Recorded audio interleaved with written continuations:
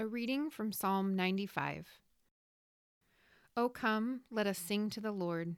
Let us make a joyful noise to the rock of our salvation. Let us come into his presence with thanksgiving. Let us make a joyful noise to him with songs of praise. For the Lord is a great God and a great King above all gods. In his hand are the depths of the earth. The heights of the mountains are his also. The sea is his, for he made it, and his hands formed the dry land. O come, let us worship and bow down. Let us kneel before the Lord our Maker. For he is our God, and we are the people of his pasture and the sheep of his hand. Today, if you hear his voice, do not harden your hearts as at Meribah, as on the day at Massah in the wilderness, when your fathers put me to the test and put me to the proof, though they had seen my work. For 40 years I loathed that generation and said, they are a people who go astray in their heart, and they have not known my ways. Therefore I swore in my wrath, they shall not enter my rest. This is the word of the Lord. A reading from the letter to the Hebrews, chapter 3, verses 12 through 14. Take care, brothers, lest there be in any of you an evil, unbelieving heart, leading you to fall away from the living God. But exhort one another every day, as long as it is called today, that none of you may be hardened by the deceitfulness of sin. For we have come to share in Christ, if indeed we hold our original confidence firm to the end. This is the word of the Lord. Holy Father, you are the creator of the universe and the giver of life and all good things. For that, you deserve our unending praise and adoration. You set the celestial bodies in motion and appointed their movements. And as the season starts to change from winter to spring, we see the new life starting to emerge, and we recognize your sovereignty and your control over the universe. Father, we confess this week that we have tried to control the world around us in ways that have usurped your power and authority in our lives. We confess that our hearts were hardened toward you and towards others that are created to bear your image. Forgive us, Lord. Give us soft hearts towards each other. Give us ears to hear from your word. Give us endurance to joyfully run the race set before us. God, thank you for the blessing of being able to access health care when we need it. Thank you for the generosity shown through our brothers and sisters to meet our physical needs this week. We give thanks for the gift of your word, which encourages us through uncertainty and chaos. God, we pray on behalf of our brothers and sisters in Burkina that you would slow and even stop the spread of this virus in their country and among their churches. We pray that you would protect Pastor Marcel and his wife Pauline, their family, and all of the pastors in the midst of the sickness and chaos. Lord, we see that they are laboring to provide physical resources to their congregations. They're risking their lives, their own safety to show your love to the people around them. We pray that we would remember them constantly in our prayers this week and in our financial giving as well. We thank you for all the kiddos that are church sponsors with Compassion International. We pray that the flow of resources to them would also continue. And Lord, we pray against the spirit of fear that our adversary is using all over the globe right now to discourage, divide, and set our hearts against the hope and the peace that we have in you. Holy Spirit, comfort those who are sick. Be with those who are feeling lonely and isolated right now. Remind them of the fellowship we have with you and with each other, even though we are not physically present at this moment. Lord, we pray for abounding love for our neighbors, our roommates, our spouses, and our children, especially our children, Lord. As we sit at your feet to learn from your holy word, give us ears to hear and hearts to respond to your truth. May we not harden our hearts to you, Lord, but may we listen and respond. We thank you for the preparation that Hans has made for this teaching. We know that your Spirit was at work in the midst of that preparation. May his teaching be used to edify us and to bring you glory. In the name of Jesus, our King, we pray. Amen. Peace and grace to you, brothers and sisters in Christ. Whether you are a current or prospective member of Mission Fellowship, or you are just becoming acquainted with our church, or you are listening online from afar, we want to welcome you by the one Spirit of God into fellowship with us. I'm glad to be hearing from some of you that you are adapting to a new normal that actually isn't normal at all. This time we are in is a stressful and anxiety-producing, frustrating, and sad situation, and we probably have it better than most in our corner of the world. It is in extremely stressful situations, like we find ourselves now, that our hearts are often revealed. In stress, we find out what our hearts are truly made of, as our reliance on our coping mechanisms becomes even more exaggerated. Stress and anxiety often initially bring out the best in people, but as that stress and anxiety persist, we find that it applies a pressure that brings out the true nature underneath. If I am normally pessimistic, my pessimism will show. If I am normally contrary, I will be more contrary or point fingers. Paranoia is amplified, anxiousness is amplified, political divides are amplified. Likewise, if I rely upon Christ in normal circumstances, I'm going to find myself praying more, relying upon the Lord more. If I rely upon my own control and strength, I will find myself trying to gain control where there is none, becoming over-controlling in what I do have control over, to compensate for the chaos around me. Rather than being at peace in the knowledge that I have no control, I will spin myself up into the delusion that controlling anything is actually controlling the chaos. And this is the story all around us, isn't it? Take the current situation with toilet paper, of all things. Now, we all chuckle to ourselves, but this is a real problem. As I talk to different people inside and outside our church, some are scrambling to still find it, and we chuckle because we all think to ourselves, really? Toilet paper? Now, Lysol wipes or gloves or masks or medication hoarding, these things we understand, but toilet paper? Really? Now, the news feed has been full of various sociologists and psychologists trying to diagnose why people are making a run on toilet paper. And all they can come up with, as far as I've seen, is that it's either A, an attempt to control one of the most basic needs in order to comfort oneself that everything else will be okay, or B, we're simply acting as pack animals, and the first person who hoarded toilet paper set off a chain reaction of others freaking out. Whatever it is, I think we can all look at the situation around us and scream that the issue is not the toilet paper. It's not about the toilet paper. It's about the state of the human heart. The heart full of fear and distrust and contempt at our fellow man. That is what is behind the issue of hoarding toilet paper. But what is everyone focused on? Not the heart, the toilet paper. Now, Tyler taught us Jesus' words a few weeks ago that it's not what goes into a person, but what comes out of their heart that makes them unclean. And right now, what is coming out of many people's hearts is fear, anger, blame, selfishness, contrariness, and so many other fleshly responses. The entire world is being forced to realize what we as Christians have known for centuries, that we are not in control, and we are all, at some point, going to die and have to face our Maker and Judge. These were the truth before coronavirus, and these are the truth now that many people are having to face. It's just a different timeline. But because many are being forced to face these truths, these fleshly responses pour out of hearts because the sinfulness inside is not able to be contained when under the stress and anxiety we all feel and the reckoning we are facing. Situations like this bring conviction that we have been deluding ourselves into thinking that we submit in trust of a king, when in reality that king is just ourselves, not Christ. And that's where our negative responses come from. The fact that our control is no longer working. It's not about the toilet paper. It's about our hearts. Now, I wanted to title the teaching that same phrase this morning, but even in the midst of a pandemic, we need to maintain some sense of reverence and decorum. And so our text this morning gives us a better title. For in our text today, Mark takes us through a series of small narratives that connect into one main theme. He uses the topic of bread as the connector.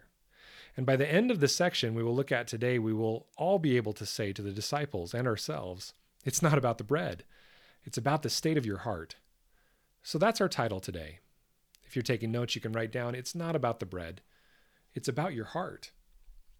Let's read the first portion of our text today in Mark chapter 8, verses 1 through 21.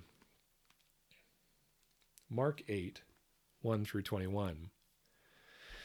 In those days, when again a great crowd had gathered, and they had nothing to eat, he called his disciples to him and said to them, I have compassion on the crowd because they have been with me now 3 days and have nothing to eat.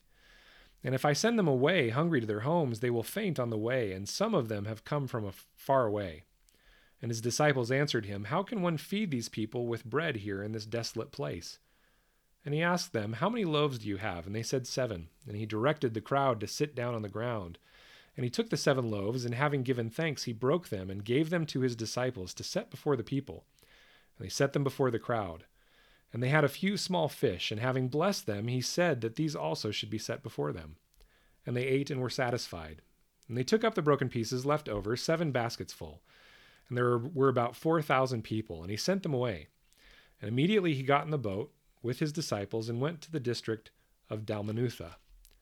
The Pharisees came and began to argue with him, seeking from him a sign from heaven to test him. And he sighed deeply in his spirit and said, Why does this generation seek a sign? Truly, I say to you, no sign will be given to this generation. And he left them, got into the boat again, and went to the other side. Now they had forgotten to bring bread, and they had only 1 loaf with them in the boat. And he cautioned them, saying, Watch out, beware of the leaven of the Pharisees and the leaven of Herod. And they began discussing with one another the fact that they had no bread. And Jesus, aware of this, said to them, Why are you discussing the fact that you have no bread? Do you not perceive or understand? Are your hearts hardened? Having eyes, do you not see? And having ears, do you not hear? And do you not remember when I broke the 5 loaves for the 5,000? And how many basketfuls of broken pieces did you take up? They said to him, 12. And the 7 for the 4,000, how many baskets full of broken pieces did you take up? They said to him, 7. And he said to them, Do you not yet understand? The first thing we need to look into here is the fact that this seems so similar to the story of the feeding of the 5,000 just 2 chapters earlier. What we will find is that Mark is providing, and you can write this down if you're taking notes, this is the first point, a purposefully obvious comparison. A purposefully obvious comparison. That's the first major point and section of my teaching this morning. Mark is providing a purposely obvious comparison. Here in Mark 8 and in Matthew 15, there is a story of Jesus feeding 4,000, when in both Gospels, just 2 chapters earlier, there is a story of Jesus feeding 5,000. The stories are pretty much the same, except for the fact that they have different numerology or numbers used to contrast them. Both express the compassion and care of Jesus towards the people following him. Both show the people satisfied at the provision of Christ. Now, so much work has been done in commentaries to figure out why the authors would use these 2 stories so similar to one another to communicate something. And since the early church fathers, much use of what has been called allegory or symbolism has been used. The predominant idea is that 5,000 pictures the Jews and the 4,000 pictures the Gentiles saved by God, provided for by God. Now, this could definitely be the case. I don't love arguing with church fathers, and that would be a cool picture that Jesus is able to feed both the Jew and the Gentile. But I think to give into that symbolic view too quickly as the primary communication is to miss a couple of things. First, Mark's literary style is not marked by a whole lot of symbolism. In fact, his style is marked by using the flow and sandwiching together of stories to speak of specific points or ideas. And all of them revolve around the core question of, who do you think Jesus is? Second, the base use of these numbers symbolically does not make a lot of sense when compared to reality, or even other portions of Scripture. In reality, the number of ethnic Jews in the kingdom of God, by simple population statistics, will most likely be smaller than the number of ethnic Gentiles. And this is seen in places like Revelation. There in chapter 7 of Revelation, John uses symbolic numerology, and yet even within that symbolism, he compares a smaller remnant of Jews, symbolized by the number 144,000, with the innumerable Gentiles in chapter 7, verse 9, which he called a great multitude that no one could number from every nation. So it doesn't make sense that Mark would say the Jews were symbolized by 5,000 and the Gentiles by 4,000. So then what is the point of having these two very similar stories so close together? Well, remember what we learned last week, that the disciples were having trouble hearing and understanding the truth of God's word as spoken through Jesus. He sarcastically used a Syrophoenician woman, a Gentile woman with a possessed daughter, to humble the Jewish male disciples. It left us asking the question of if we even can hear God in this time. Our text today doubles down on that question and goes a bit further to ask, if we can't hear and understand God's word and what God might be calling us to, then maybe we should examine our own dullness, our own hardness of heart. Mark is placing the duplicate story here to point out the dullness of the disciples, the lack of the ability to hear and see and understand something so obviously clear. Remember that Mark was written and intended to be read out loud in one sitting to a listening audience. We are merely stepping through it at a slower pace and in an exegetical fashion because we are so far removed from its historical and cultural context. But for the original audience, they would have heard the stories of the feeding of the 5,000, and then shortly thereafter the feeding of the 4,000, and thought, like you and I, wait, what? How are the disciples that slow, that dull and blind?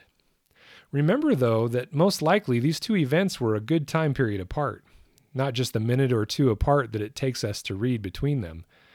Think about your own life as I do mine. How many times has the Lord provided for me in a miraculous way, and then a year later, or maybe even months or weeks or maybe even days later, I am faced again with a stress and I doubt the Lord's provision and goodness. We are no different than these disciples. But that is the point.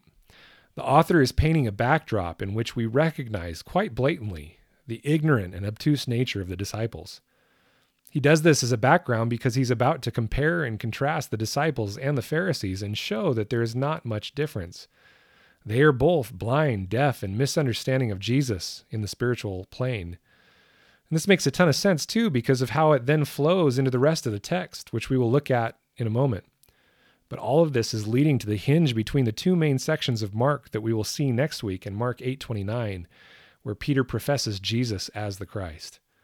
Up until this point, the disciples have continually asked the question, who is this guy? Where does he get his power? And until this point, they have seemed just like the Pharisees and the Herodians. Let's read again from the next section as the Pharisees come to Jesus there in Mark 8:11 through 13. We'll review it again. Verse 11, it says, "The Pharisees came and began to argue with him, seeking from him a sign from heaven to test him. And he sighed deeply in his spirit and said, 'Why does this generation seek a sign? Truly I say to you, no sign will be given to this generation.' And he left them, got into the boat again, and went to the other side." Here we see that Mark moves into comparing the hearts of the two groups, and that is our next major point in the teaching. We see that Mark is, and you can write this down if you'd like, comparing and contrasting the hearts of the Pharisees and the disciples. That's point number 2, comparing and contrasting the hearts of the Pharisees and the disciples. When we looked at the feeding of the 5,000, we compared it to the Gospel of John's narration of the same story. And it's in John 6 that we see Jesus confronted by a crowd and asked what signs he does to prove his authority. Let's go there now and look at it again in John 6:25 through 41. John 6:25 through 41. "When they found him on the other side of the sea, they said to him, 'Rabbi, when did you come here?' And Jesus answered them, 'Truly, truly, I say to you, you are seeking me not because you saw signs, but because you ate your fill of the loaves. Do not work for the food that perishes, but for the food that endures to eternal life, which the Son of Man will give to you. For on him God the Father has set his seal.' And they said to him, 'What must we do to be doing the works of God?' And Jesus answered them, 'This is the work of God, that you believe in him whom he has sent.' So they said to him, 'Then what sign do you do, that we may see and believe you? What work do you perform?' You and I would say, 'Look back at the 5,000. Well, they continue, 'Our fathers ate the manna in the wilderness, as it is written. He gave them bread from heaven to eat.' Jesus then said to them, 'Truly, truly, I say to you, it was not Moses who gave you the bread from heaven, but my Father gives you the true bread from heaven. For the bread of God is he who comes down from heaven and gives life to the world.' They said to him, 'Sir, give us this bread always.' Jesus said to them, I am the bread of life. Whoever comes to me shall not hunger, and whoever believes in me shall never thirst. But I said to you that you have seen me, and yet you do not believe. All that the Father gives me will come to me, and whoever comes to me I will never cast out. For I have come down from heaven not to do my own will, but the will of him who sent me. And this is the will of him who sent me, that I should lose nothing of all that he has given me, but raise it up on the last day. For this is the will of my Father, that everyone who looks on the Son and believes in him should have eternal life, and I will raise him up on the last day. So the Jews grumbled about him because he said, I am the bread that came down from heaven. Here we see the same ignorance, the same misunderstanding, and we rightly want to yell out to them, hey guys, it's not about the bread. It's about your hearts towards Jesus as Christ and King. And this is by design. It's supposed to make the listener frustrated and exasperated. We're to ask ourselves, how can they not see it? Well, Mark is using the same tactic. But Mark, unlike John, does not speak in such symbolism, but instead uses simple narrative. Go back there with me to Mark 8:11. The Pharisees are arguing with Jesus, asking him to show them a sign of his messianic authority. Now notice two things with me. First, Jesus sighs deeply. It's as if Mark is using Jesus to empathize with the exasperation of the listening audience. Just as we sigh and think, oh my goodness, and place our palm on our forehead, Jesus sighs as well. But then, secondly, there is this sense of sarcasm, and Jesus says, truly I say to you, no sign will be given to this generation. If you are listening closely, you turn your head in bewilderment and question, wait, didn't Jesus just give yet another sign? He provided bread to the people, for goodness sakes. How can he say that he will do no sign? He's been doing signs all along. This doesn't make sense. But if you remember back from the teaching on the feeding of the 5,000, the specific sign that the rabbis and the Pharisees were looking for was that another Moses, the final prophet prophesied by Moses, would be able to provide bread from heaven as Moses did in the desert through manna. So not only is Mark painting the Pharisees as never satisfied, he's also painting them as incredibly dense and blind, unable to see or understand that Jesus is the one they have been looking for. It's as if Mark uses this interchange to paint the Pharisees as the continuation of hard-hearted Israel, unable to see God's provision, faithfulness, and goodness, even when it's right in front of their eyes. It reminds me of scriptures like in Numbers chapter 14, verses 11 and 12. In Numbers 14, verses 11 and 12, the Lord says to Moses, how long will this people despise me? And how long will they not believe in me in spite of all the signs that I've done among them? I will strike them with the pestilence and then disinherit them, and I will make of you a nation greater and mightier than they. Now, obviously, he recants on that as Moses calls out to him. But Jesus' words here of, truly I say to you, no sign will be given to this generation is kind of an odd grammatical construction. It implies that it is an emphatic vow or curse. It's like when someone says, may God strike me down if I do such and such. Christ here is saying, I swear that in no way, shape, or form will another sign be given. He is slamming their mentality of kind of a miracle to order, that they can request it and he'll do it, because they're testing him. But again, the structure of Mark causes the listener to pause and ask, why have the other miracles not been good enough for the Pharisees? The simple answer is that the miracles and signs performed by Jesus thus far do not meet their agenda. The specific sign they're asking for here in Mark is an apocalyptic sign that brings with it Israel's final exodus from the hands of Rome. In other words, when are you going to get busy, Jesus, and solve our problems? Have you ever noticed this in yourself? No matter how many times God acts in a way that is miraculous in our lives, we still come back to him and test him, question him, because in the immediate situation right now, we want Jesus to do things a certain way, and he's just not abiding by our wishes. Doesn't matter what he's done in the past. We want him to act the way we want him to right now. Oh, what a betrayal of our hearts, asking for Christ's submission to our will, not our hearts surrendering to him. We leave this small text saying to ourselves, "Oh, foolish Pharisees, how can you not see?" But Mark is luring us into this self-congratulating arrogance, thinking that those who can't see Christ as King, Messiah, and God incarnate are just rebellious or dumb. Mark is intentionally setting the listener up for the fall. Pride goeth before destruction, and a haughty spirit before a fall. Because then he turns our eyes to the disciples, those that are just like us.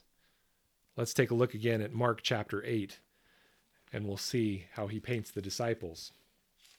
In Mark 8:14, now they had forgotten to bring bread, and they had only one loaf with them in the boat.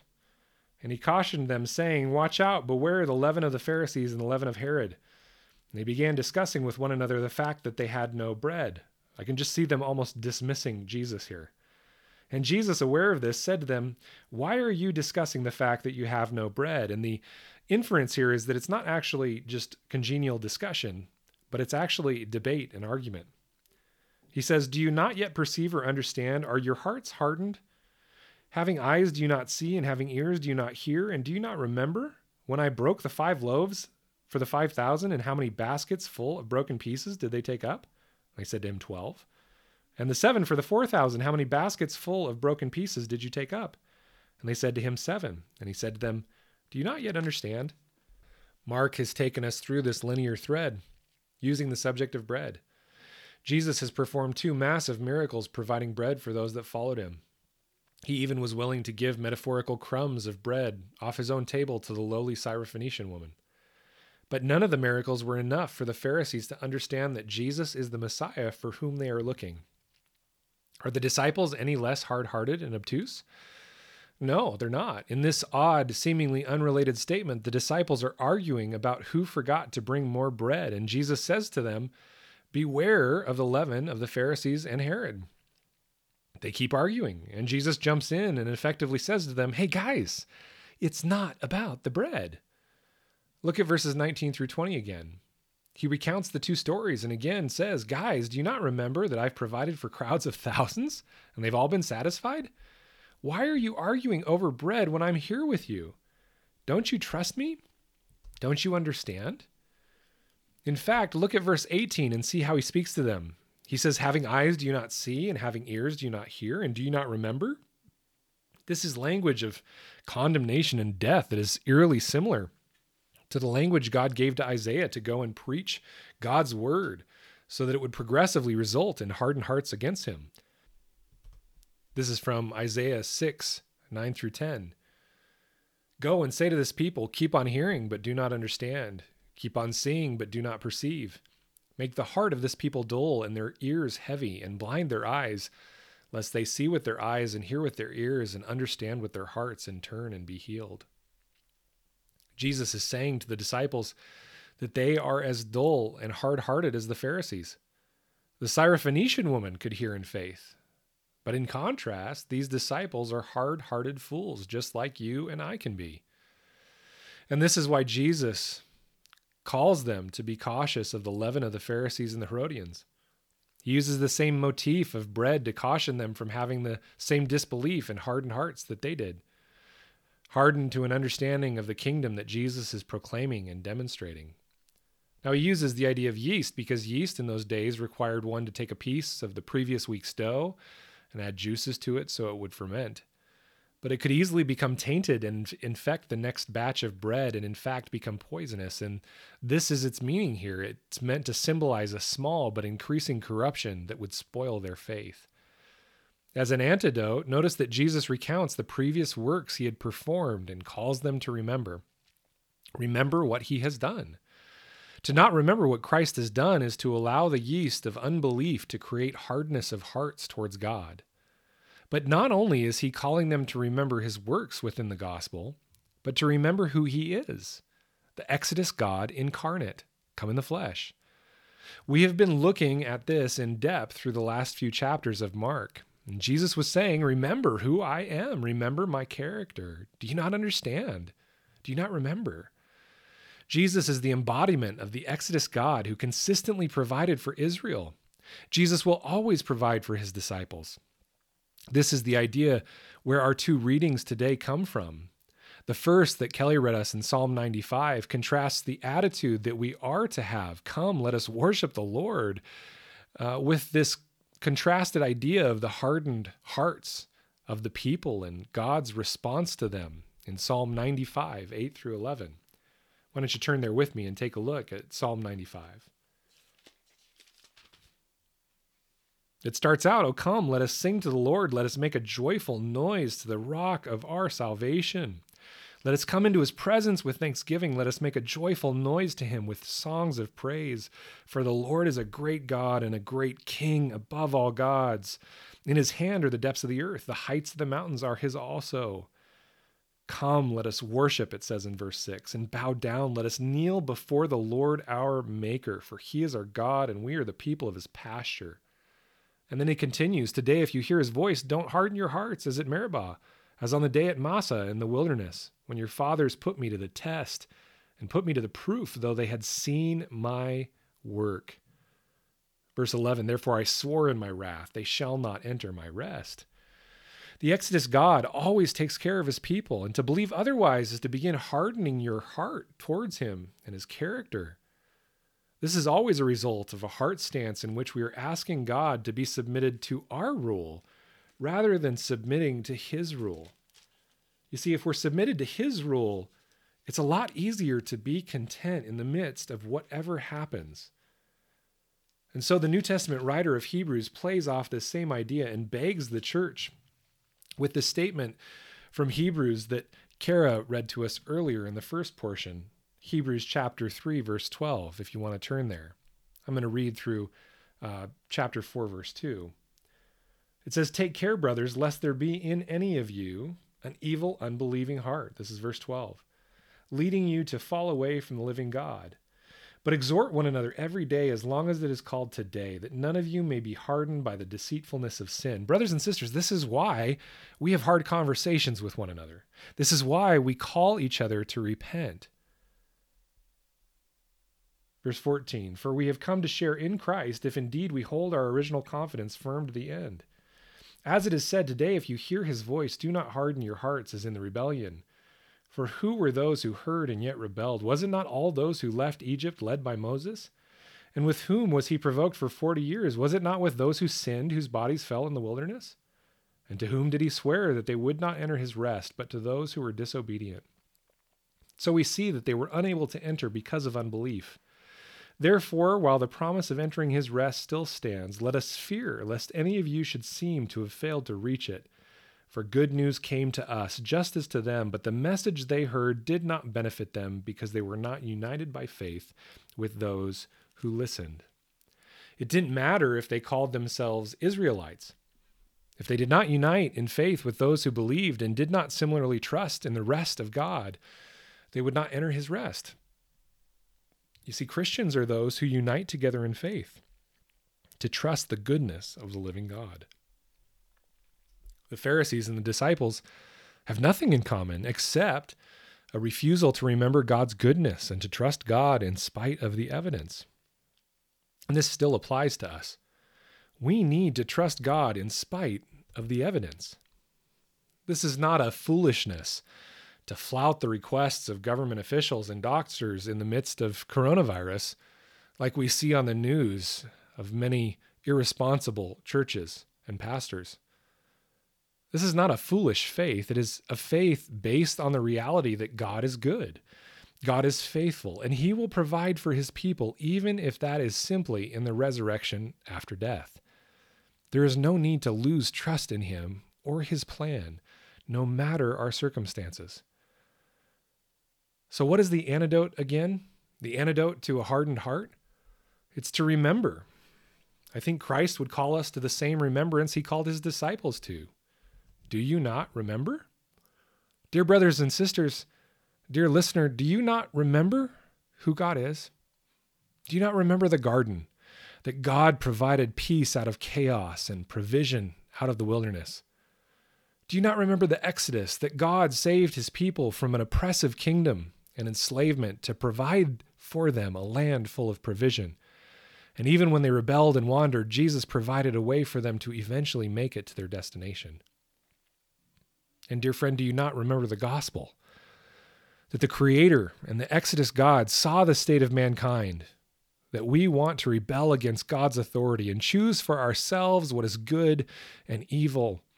And yet, in spite of that, he sent his Son, the incarnate nature of himself, to die upon the cross of Calvary as a substitutionary sacrifice in your place and mine, to take on the cost for your sin and mine, so that we might be justified and seen as holy in the sight of the Father. Do you not remember? Do you not remember that he then rose in victory, proving that our sins were forgiven and sin and death has no hold on us? Do you not remember? Do you not remember that he appeared to faithful witnesses, proving his resurrection, and then after 40 days, he ascended into heaven to be enthroned as king as he poured out his Spirit into the heart of his people, so that we might know him and honor him as God, King, and Savior? Dear friend, do you not remember? If God is for us, who can be against us? If God has purchased us eternal life, what can this world do to us? If God has provided eternal life for us, what want do we have? You see, it's not about the bread. It's about trusting in Jesus as God's Messiah, come to provide for us a way to eternal life. If God can do all this, he can take care of any other situation. Maybe not in the way our own personal sovereignty dictates, but definitely in the way his sovereign eternal plan dictates. So how do we keep our hearts from becoming hardened by the same leaven of distrust and lack of understanding? Well, that's the third point that I want to finish with today. The third point is Jesus calls us to examine our hearts. Jesus calls us to examine our hearts. Jesus' question of, "Do you not yet understand?" reveals the fact that they do not in fact understand, and they need God's help in removing their blindness so that they might see that Jesus is the Messiah. This is a perfect setup of the next two sections in chapter 8 that we will look at next week. The psalmist that wrote Psalm 139 knew this need that we're talking about. And that is why he said in Psalm 139, verses 23 through 24, and I love the NIV translation here, "Search me, O God, and know my heart. Test me and know my anxious thoughts. See if there is any offensive way in me, and lead me in the way everlasting." We need God's help in this time to search our hearts and to help us to understand what leaven exists within them. Twice in the New Testament, Paul told the church at both Corinth and Galatia, a little leaven leavens the whole lump. And so we, as a church and as individuals, need to look deep in our hearts as evidenced by our own lives, our own attitudes, our own relationships, and see what leaven there is that needs to be removed. We need to ask the question of if we understand that God is good and trustworthy and worthy of our reliance and our faithfulness. Times like these have a tendency to make us sit in isolation, solitude, and silence. And in that time, we tend to not like what we see because these fleshly things come up out of our hearts. And we recognize in these moments how much work still needs to be done on our hearts. So let's think about this idea practically in the midst of COVID-19, in the midst of being stuck in our homes, faced with the reality of what is deep in our hearts. We can't escape. We can't run away and keep ourselves busy, but we're stuck often in these moments, recognizing all the work that needs to be done on our hearts. So what are some of the kinds of leaven that are manifesting because of a lack of trust in God, a lack of reliance upon God and his people? Let me give you a few that I've noticed as I've read the news and even as I've just watched our society from a distance. The first is greed. Hoarding is happening. Why? Already people are throwing out the food they bought and wanting to return the toilet paper rolls because they realize that if everyone just takes what they need, we'll all be fine. Instead of this, Christ followers should be generous with what we have. Learn to live with less. Be content. And stop living with an attitude that we are entitled to what we want. We need to pray for those who are without. A great antidote to greed is to pray for our brothers and sisters in Burkina who are truly in dire straits right now. A second kind of leaven is envy and blame. Everywhere we look, we see people pointing fingers at each other, blaming each other for this disease, amplifying political rhetoric that this is because of one party or another, pointing the finger and saying this person is not doing enough or that group is not doing enough, raising ourselves above one another because we deserve more or our situation is worse. Instead of this, Christ followers should pray in thanksgiving, live in contentment, recognize we are responsible for how we act and speak, not for anyone or anything else. We should love one another and see where we can help. Be agreeable, not contemptuous or contrary. We are all in this together, and division only feeds the fire of fear and brokenness. A third leaven is rebellion. Paranoia is running rampant against government leaders, against police officers, and I'm sure in homes against parents. People are reading into everything that leadership says and does, assuming good intent has flown out the window. And as Christ followers, we should model submission to the government's authority. We should pray for our leaders, whether we like them or not. It's dawned on me a lot this week that everyone from our president to our governor to our mayor, they all have thankless jobs. And we should submit to our leaders and to our doctors rather than press our individual constitutional rights right now. Guys, it's not about the politics. It's about our hearts. More so now than ever, people are looking to those of us that proclaim Christ to see what our faith is really about. Another leaven is division.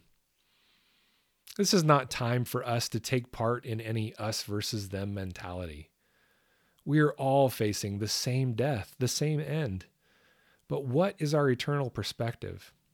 Do we follow the one that comes to cause division and to kill, steal, and destroy? Or do we follow the one who brings unity and shalom? In our homes, our marriages, with our roommates, our neighbors, our children, with our church family, are you bringing division or are you bringing unity? Each of these is manifesting in simple things, like hoarding of toilet paper or food, arguments with one another over trivial things, or politics. It's showing itself in marital discord and parental over-control. But none of these are the actual issue. They merely expose the true disease of our hearts. It's not about the bread. It's about our heart. At the core of all of these is the same fleshly fear, lack of understanding, selfishness, desire for control, and disbelief that characterize the Pharisees and the disciples. Rather than trust in the character of God and his record of loving provision, the disciples freaked out about the bread. But it wasn't about the bread. It was about their hearts. It was about their ability to see the truth of who Jesus was and is, that he is a loving, good God who wants what is best for his people. In times like these, it is so easy to try and take control into our own hands, to blame God and act in distrust of his sovereignty, to operate in paranoia, anxiety, and fear like the disciples. In times like these, it is so easy to demand proof of God's goodness, like the Pharisees. We demanded of him that he fix our individual situation right now. But as one commentator states, faith that depends on proof is not faith. It's only veiled doubt. As with every atrocity, God has allowed the enemy, the prince of this world, to have things his way for a short time in incredible chaos and destruction. so that humanity might come to the end of ourselves and realize that we are creatures, not the Creator. We are subjects, not the King. We are mortal, not the immortal God. We are those that die. We're not the giver of life everlasting. And if we as believers can see these truths, turn back to God in humble repentance, and operate within them in the way we live, speak, and interact with one another, perhaps there is a chance for our witness to spread during this pandemic and after, so that others might be drawn to Christ. This week, as you go about your business, I have 3 points of application for you. First, go back through that list of leaven that is prominent right now, and in humble submission, ask Christ, and maybe even those with whom you have contact, if there is any leaven in you that needs to be removed. Is there any hardness of heart that needs to be softened? Is there any doubt of God's goodness that needs to have an antidote applied to it, of remembering how good God is? And then take these things to the Lord in repentance. So first, check your heart, examine it, and allow the Lord room to move and convict in it. The second piece of application is I want to beg you to pray for the hardened hearts of our neighbors to be softened as they are brought to the end of themselves, so they might hear the gospel from those of us ready to speak it. I fear that many of us as Christians are so worried about our own situation or have our eyes so focused on the news that we are missing the fact that this, in one sense, is doing an amazing work. COVID-19 is bringing self-sufficient humans to the end of themselves, so they have to look elsewhere for comfort and for peace. This is a time when people are open to hear about God, about His Word, and about His salvation. And if not now, then in a few weeks when COVID-19 hits its peak in the United States, and in a few months as it continues and people still get sick here and there, hopefully we pray that it will be largely removed by then, but there will still be the after effects.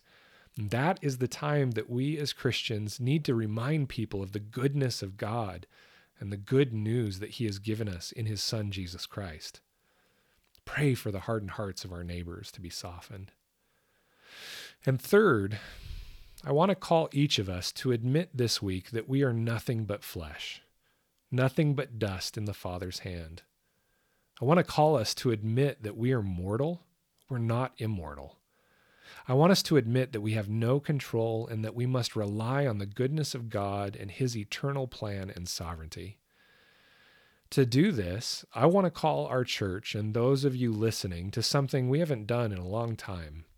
I want to call you to fast for one 24-hour period this week. Pick any day you want this week between now and next Sunday. One day of fasting where you restrain yourself from eating to admit our need for God's grace and provision. Now, if you are unsure if you can do so physically to maintain your health, please don't feel obligated. You get a pass. But if you are physically able to fast this week, I want to call you to join me in fasting for one day. And throughout the day that you are fasting, I want to call you to prayer for our government leaders, for our healthcare workers, for foster parents, for those that are sick, for one another within the church, and especially for our brothers and sisters in Burkina Faso, including Marcel and Pauline. As you have moments of hunger and thought about food during that 24-hour period, pause and pray. At the end of the day, it's not about all the chaos that surrounds us. It's about mankind's relationship to its Creator and the state of our individual hearts towards Him. It's not about the bread. It's about our hearts. May the Lord give us all ears to hear and hearts that are surrendered into His very gracious and compassionate hands. Mission Fellowship, I love you all deeply, miss you all greatly, long for the moment we can sing worship to our King together. May the love of the Father, the grace of the Son, and from a distance, the fellowship of the Spirit be with you all this week. Amen. Heavenly Father, we come to you in full confidence, with faith in your goodness and steadfast love. And so today we ask you to search our hearts and reveal to us where we lack faith. Reveal where we have placed improper expectations on others or on the church, where we should be trusting you and letting go of fear. We want to image you the way Christ does, with compassion and steadfast faith. He showed us the life lived with no fear, the life lived with full trust in your ability to save. Lord, use this time to remind us of our fragility. Let the truth of the weakness of our flesh sink in deep so we can be disciples who are concerned with the bread of life. Like the hymn, let the things of this world fade away as your glory and grace are revealed to us through your word.